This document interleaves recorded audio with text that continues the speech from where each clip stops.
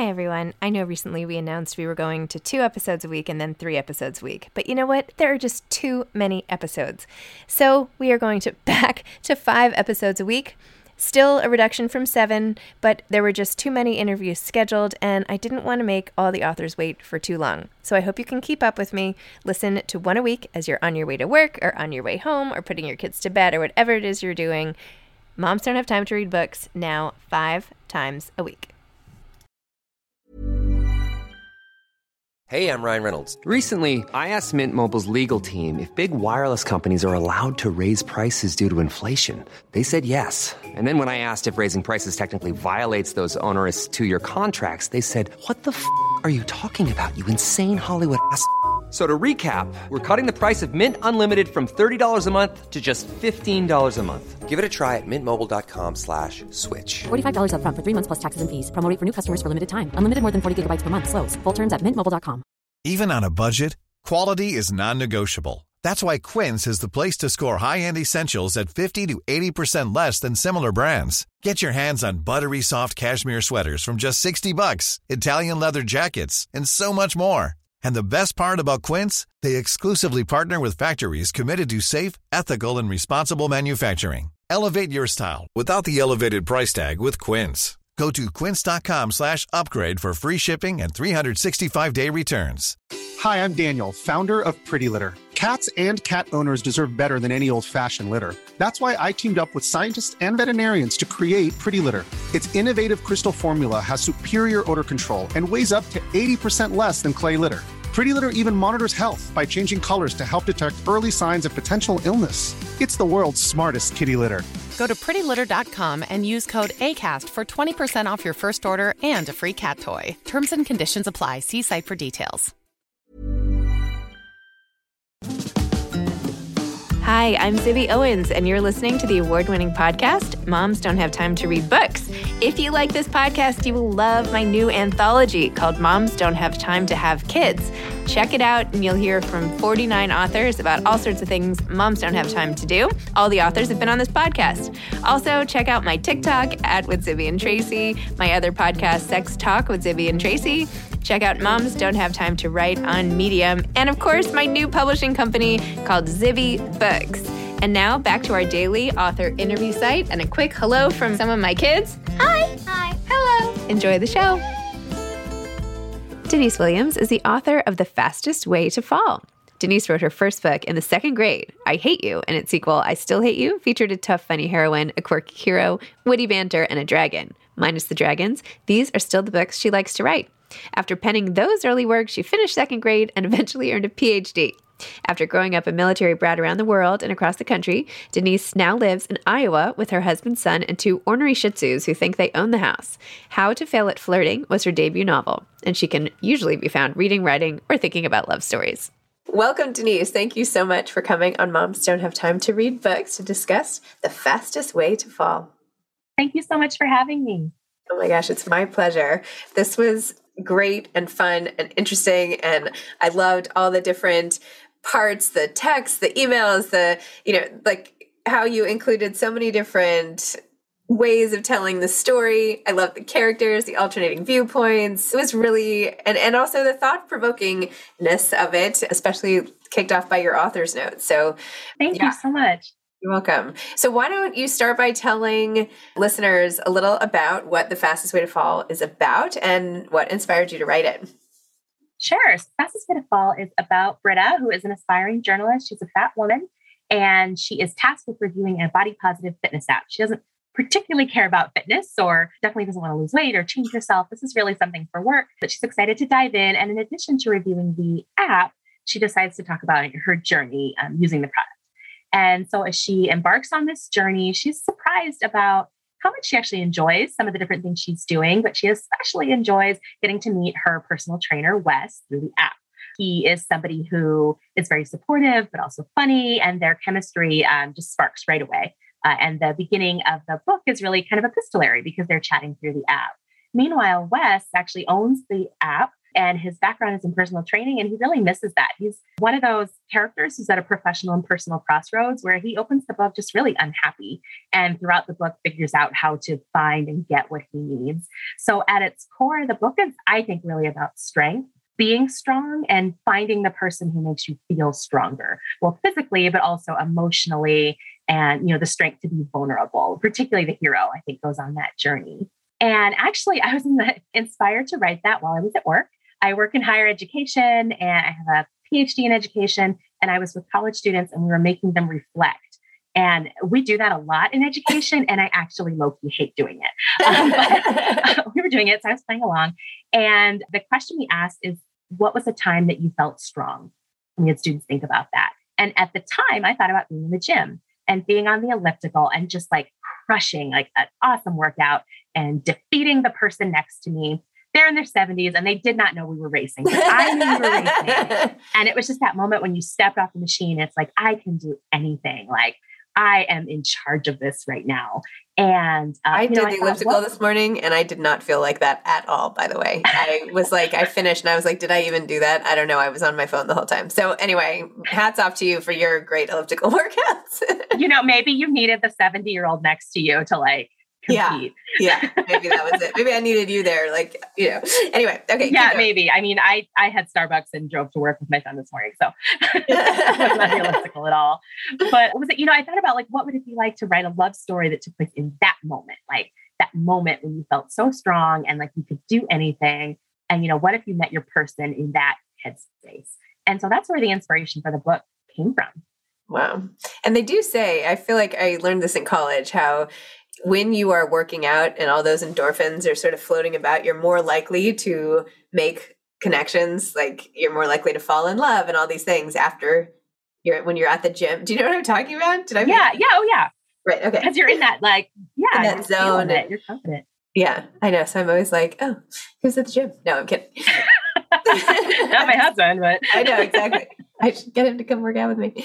That's great. Well, of course, Britta she is also doing this sort of competing side by side with her colleague at work and really wants this new promotion and was trying to get this assignment to vault her up and ends up collaborating with somebody who she had been competing against. And that's it's the same as what you're saying, right? Using something to fuel you that maybe you were sort of working against to begin with.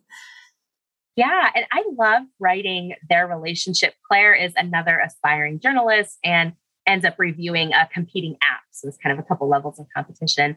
And I think so often, and these are the only two women of color kind of on this level in this writing staff, and they feel like they're against each other. Like, this is the person I have to do better than. And they come to this realization that we are competing, but we don't actually have to be competitors. Like we could support each other. And I think that's so amazing when you come to that realization with like a colleague that you can actually support each other and still have healthy competition. And I actually really love writing the Claire character because she's pretty tough and she's tougher than the heroine.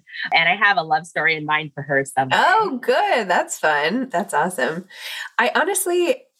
I did not realize that they were characters, that the characters were women of color until fairly deep into the book. I feel like that wasn't in the initial, like it came out, I feel like in like page 100 or something when I realized, or maybe not that far, but not that it matters anyway at all. But anyway, I hadn't even realized. I mean, I guess I should have from the cover, I guess. But anyway, whatever. It doesn't matter. But did you do that on purpose, or did you even think about it, or did I miss something, or... Oh gosh, I did really. I guess most of the characters I write share identities with me, like physical identities. And so usually my heroines are women of color. And for this story, race isn't really part of it. So no, it's not talked about much. I think there's a scene early on that I actually loved writing where Britta is about to get on the internet and talk about being a fat woman and realizes, let me take stock of myself before the internet does it for me. And so she gets down to her underwear and stands in front of a mirror, but actually points out things about herself she loves. But she also talks about, my grandma used to tell me I look like Lena Horne and this is my skin tone and this is what I love about it. And these are my shoulders and this is why I love my boobs and, those sorts of things. And talks about like her skin tone and her race and her parents and things like that. But it's also just pointing out all of these things about herself that she really loves or has come to love. And when I first wrote that scene, it was much more critical, like how many of us probably are if we stand in front of our mirror in our underwear.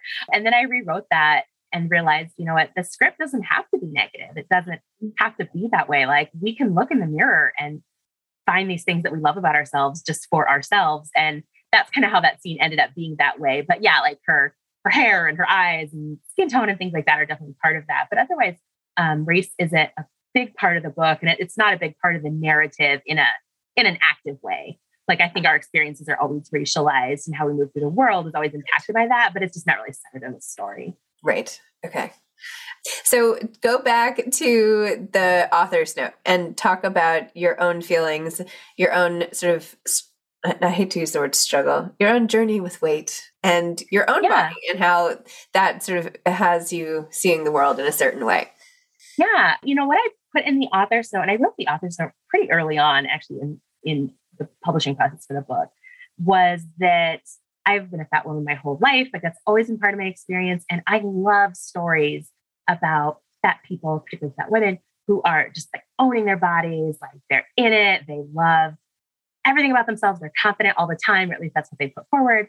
Like I think those stories are wonderful to read. But for me, that's never been my journey. I was the kid who was self-conscious, and the teenager who was, you know, awkward, unsure, and the college student who was trying to hide my body or not really ever really over exercise. Like I don't think I ever veered into some of those kind of unhealthy ways, but emotionally and mentally, like I questioned myself. I had issues with my body. I had to navigate like what it meant for me to be a fat woman in a world that didn't seem to want fat people at different points in my life. And really, I think largely got beyond that. I still like Britta have my days where I'm like, oh, it'd be nice to be a size 4. But, you know, largely that's not where I am anymore. And so that's how I wanted to start the book, in just saying that I think we can have both.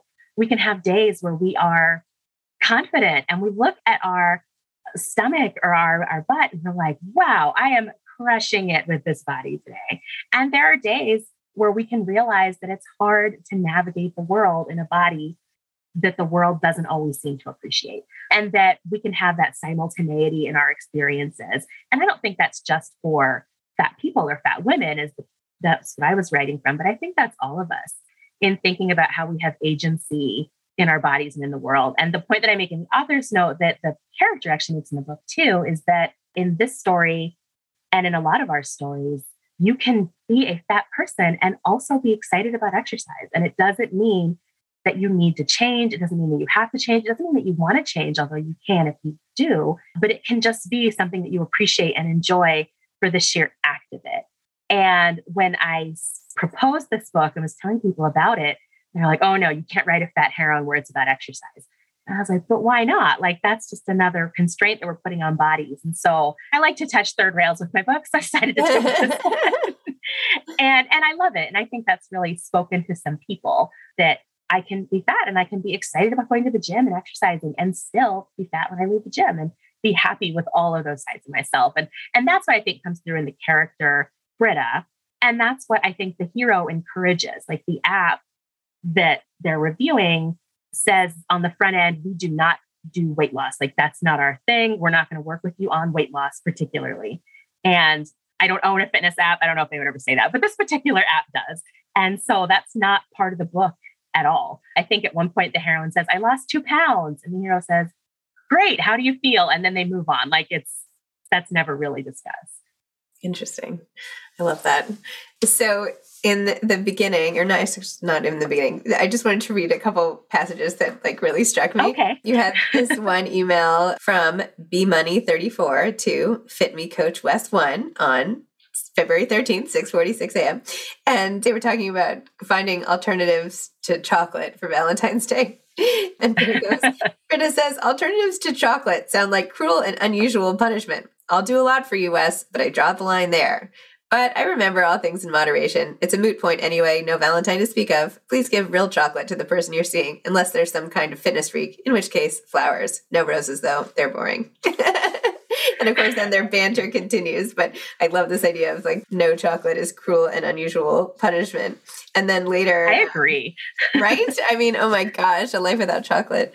You said, or you wrote rather, from Britta's perspective, and this is supposed to be a funny repost, guilty pleasure foods. My coach would tell me that linking food with guilt isn't healthy, and he's right. Still, I know certain foods provide me with more nutrition and energy than others, and it's those others I want when I'm down. To listen to my coach, I'll start calling them comfort foods. And you go on, you say, I have many, but at the top of the list is pizza. By that, I do not mean the iconic deep dish Chicago is known for.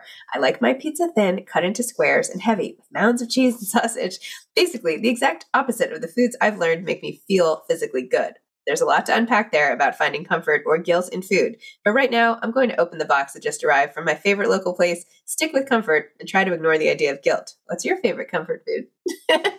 Is this from you? Are you a big pizza person, by the way? Is this like a vice of yours? Or I shouldn't say vice, but.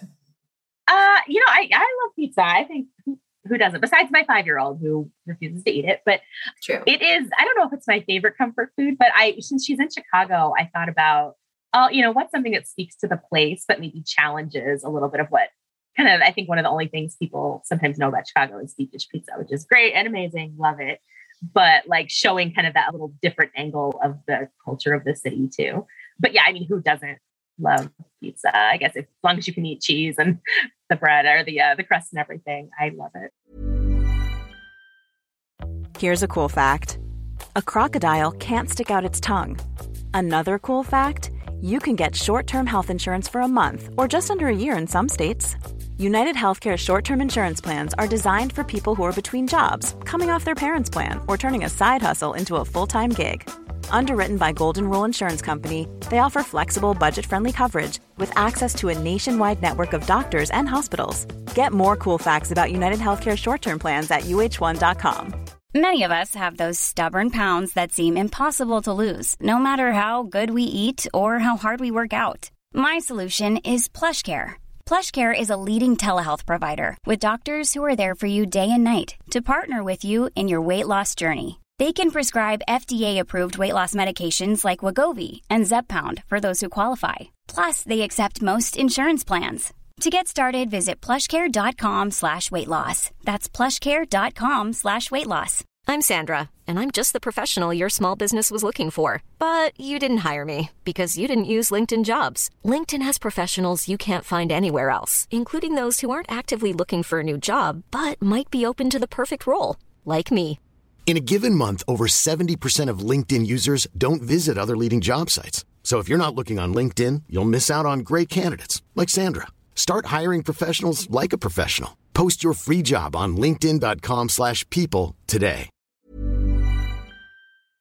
I love this, or I don't love, but I relate to this feeling of guilt and comfort foods and what you are supposed to eat and what you are not supposed to eat. And I know that we're supposed to be over this, and I'm 45 years old and I shouldn't still be like in these same traps from when I was a kid, but I still like see a piece of food and it's hard for me to be like, oh yeah, I have no, I still eat it, right? But I still, in the back of my head, have this little, chirping bird of like, you shouldn't have really done that. I know you did it, but whatever. I mean, I don't know if that ever goes away or if it's just my own issues, but I don't think it's just your own. We're so conditioned, right? Like from an early age that it's like, okay, well, you can have that, but you've got to do this many sit-ups to work off that Oreo. And it's like, and there's a line in the book where the hero was talking to his business partner. And he's like, so much of what we do in fitness is undoing what people learned when they were kids, what they were conditioned to when they were kids. Because so many of us were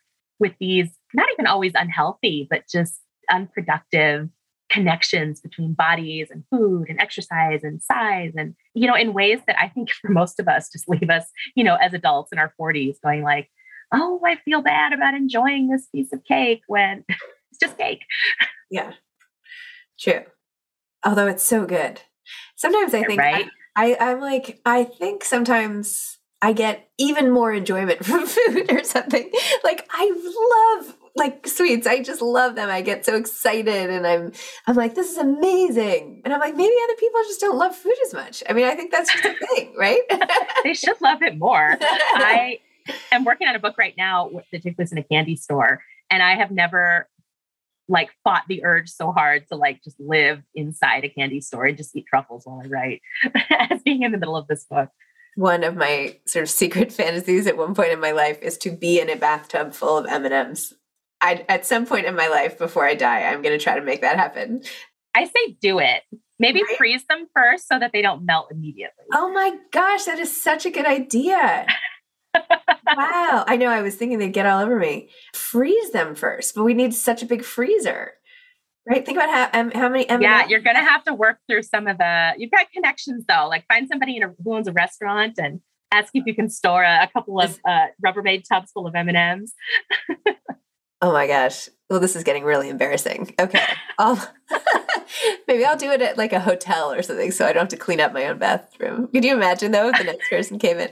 I'm kidding. I wouldn't actually. Oh my gosh. Like the cleaning staff. That would have to be an amazing tip. No, I know. I wouldn't actually do that. I'm probably never going to do this anywhere. But anyway, wait, tell me a little bit more. It's a good fantasy. It's just a fantasy. I'll just keep it right there. What is your next book about aside from the candy store? I actually have 4 books out in 2022. So it's a little busy right now. I have 3 novellas that are out in the spring that all take place in and around an airport. So one is an airport dog groomer and her, what I call her Diet Coke break, the frequent flyer she's been scoping out. And it turns out he's a romance author who needs a muse. So that all of their dates are in the airport during his layovers. And that one's called The Love Connection. The Misconnection is 2 people have kind of a clandestine, serendipitous New Year's Eve kiss when they're stranded. And then several months later, it turns out they're academic rivals and they have to travel to 5 cities together to learn about these different universities. And then in the third one, that is the candy shop one, is 2 best friends who both work in the airport. And they have 5 days to solve the mystery of a missing love letter found in the candy shop before one of them leaves the country. And so those have been fun to write and light and like lots of banter and just a little bit of steam. And then my 3rd novel will be out in September and it's called Do You Take This Man? It centers RJ, who is the heroine's best friend in The Fastest Way to Fall. And RJ is kind of a badass divorce attorney who doesn't actually really believe in romantic love. And she gets ordained to perform Britta and Wes's wedding. Because spoiler, they get together. And she's in the park, runs into a couple. She gets kind of swept away in the moment. And the couple just got engaged and they want to get married right away. She says, hey, I'm ordained. I can perform weddings. And then they do it right there in the park, kind of on the fly. And it goes viral. And when it goes viral, she finds herself in the position of being a tough as nails divorce attorney who doesn't believe in love, who's also a hotly sought after wedding officiant. And very shocked to see that she actually loves to do it. I'm actually ordained to perform weddings. I do that for friends, kind of on the side and for fun as well. And she loves it, even though it conflicts with her profession. The only challenge is that she has to work with this wedding planner who just arrived from LA, where he used to event plan for the NFL. For a variety of reasons, he has dropped his nice guy persona and has a kind of a dude bro facade. And he is now planning weddings and they hate each other. In their first meeting, they run into each other. She calls him every expletive in the book and he tells her she should smile more. I promise he redeems himself, but it's an enemies with benefits, enemies to lovers tale. And it's just like a lot of fun. And that I think that the dedication will be to the ones who think they're hard to love. And that idea of those brushes we paint ourselves with in terms of who we think we are in a relationship and how the right person can kind of challenge that. Denise, when are you writing all of this stuff? Oh my gosh. You have a son, you have a full-time job, you're like marketing your books. When on earth? When are you doing it? Well, lunch breaks are really helpful. And I have a little table in my office where I can kind of leave my desk and go write for an hour at my lunch break. And then I am very lucky to have a 5-year-old who still goes to bed pretty early. And so once he goes down, then kind of just the rest of the night is writing. But, it's that somebody asked the other day, like, how do you balance it? And I was like, I don't balance anything. Like, I think it's just, then this, you're doing a million things incredibly. And it's like you're juggling and it's just always figuring out which balls are plastic and which are glass. And nice. Sometimes your book is glass and sometimes your kid is not. Just figuring out like, what's most critical at this moment as I'm juggling. Yes. That is really cool. I love that analogy. Thank you. I'm going to try to use that today to get me through which ones are glass and which ones are plastic. Amazing. And some M&Ms. And some M&Ms. It helps everything. I mean, chocolate helps everything. By the way, what are you reading now? Like, what do you like to read? What are you reading? Oh my gosh, I'm reading so many things right now. I have a ton of books that are going to be out soon. West Side Love Story by Priscilla Olivares is on the top of my list right now. And then I just finished rereading Kennedy Ryan's All the King's Men duet, which is contemporary romance that, oh my gosh, it's epic. It's like a 20, 30-year story, and it touches on Indigenous rights, land rights, missing, murdered Indigenous women, climate change, politics. And it's just this incredible, like, epic love story too. And so I just reread that maybe for the third time because it's just a story that always draws me in. And then Loveless and Fancy Ships by Sarah Grenda Ruiz actually comes out today and is just touching and glorious. And I ugly cried. And that was a really just beautiful story, romance, but also kind of a finding yourself. Do we still use the term women's fiction? I don't know. But it's a story about this woman kind of finding her own journey in grief too. Wow. Thank you. Those all sound good. Okay. What advice would you have for aspiring authors? The best advice I have is, I guess there's a couple pieces, but the main thing is that just reminding yourself that the only thing a first draft has to do is exist. No matter if this is your first book or your 50th, you will hit that moment where you feel like that the book isn't perfect yet. And especially if you just came off a finished book, which you tend to do before you have new draft, but reminding yourself that the only thing a first draft has to do is exist. You can always edit what's on the page. You can change things. You can shape it. You can mold it. You can delete things later, but just keep writing so you can get that draft on the page, because so many people stop because it's not perfect. And personally, no book I have ever submitted to my editor has been perfect. That's why we have editors. And to do that. And the other thing I think is in publishing is to remind yourself, and Jen DeLuca, who wrote the Renaissance Fair romance series, the Well Matched, Well Met series, said this to me, and it's always stuck with me, is that 99% of the time, it is not your turn. In publishing for most of the year, your book is not front and center. And it can feel like you've been forgotten. It can feel like what you're doing maybe doesn't matter. And then for that 1% of time when you are in the spotlight, it's amazing. The sun is shining on you. Like M&Ms and Skittles are just being thrust in your general direction. It's gorgeous. But then it's not your turn again. And so to just kind of hold on to that sunshine moment and know that publishing is cyclical and your turn will come around again. But that can be, I think, really hard, especially for new authors, when you're in the spotlight and then you're not. And then it's figuring out, what does that mean for me as a writer? Interesting. I started a publishing company recently called Zippy Books, and I'm trying, which is amazing. Thank you. Congratulations. Thank you. But I'm trying to find ways to solve all those problems. Like, why should you the writer should not be in the spotlight 1%. The writer should be in the spotlight. The author should be in the spotlight like 100% of the time, right? Like, how do you make that transition and all of that? So anyway, all good. That's true. And, it's also finding like where you want to be in the spotlight. Mm-hmm. Like, where do I find joy and acknowledgement as an author? And I think what I thought I would find the most excitement about was, like being on the lists and in the media outlets and being interviewed, which, happens a lot more right as your book comes out. Mm-hmm. But then along the way, for me, actually, the most meaningful thing with my first book, which was about a domestic violence survivor, and then my second book now, which is with Britta and Wes, has been hearing from readers who DM me and just say, I saw myself in this book and here's what it meant to me. And I save every single one of those messages. And that happens all the time because new people are always finding your book. And so I also think as an author, it's looking at, the sunshine of media attention is amazing. So I'm a Leo, like we're here. Me too. For the win. But, what are those other pieces that for you are validating? And for me, it's those messages, hands down, like is the most incredible thing about having put a book out and putting books out, but also knowing that is a kind of being centered and recognized and acknowledged, validated, whatever as well. Excellent. Love it. Okay. Well, when is your birthday, by the way? July 26th. Okay. I'm August 22nd. Anyway. My cousin's birthday. Oh, okay. All right. Well, Denise, thank you so much. This was really fun. And I'm excited for all of the things you have coming next year. Like, hold on to your hat. That's going to be a wild ride. I mean, busy. Wow, busy, but exciting. And it's really inspiring how you do so much. And, I feel like fiction is such a gift that I do not have. So I don't know. I'm so impressed. So keep at it. It's awesome. Well, thank you so much. And thank you for having me on. And I am in awe of your meticulously clean background. Thank you. I do this for Zoom. I do this fake background. This is also where my kids watch TV at night, and it's like a zoo with like, milk and, so, but right now, we're all good. Love it. Love it. Love it. All right. Have a great day. Thank you for coming on. Thank you. You as well. Bye. Thanks for listening to this episode of Moms Don't Have Time to Read Books. Don't forget to follow me on Instagram at Zibby Owens and at Moms Don't Have Time to Read Books. Also sign up for my newsletter at zibbyowens.com and sign up for my virtual book club and meet lots of authors on Zoom every other week. Thanks so much to Steve and Ryan at Texture Sound for the sound editing. And thank you to Morning Moon Productions for providing this fantastic intro and outro music.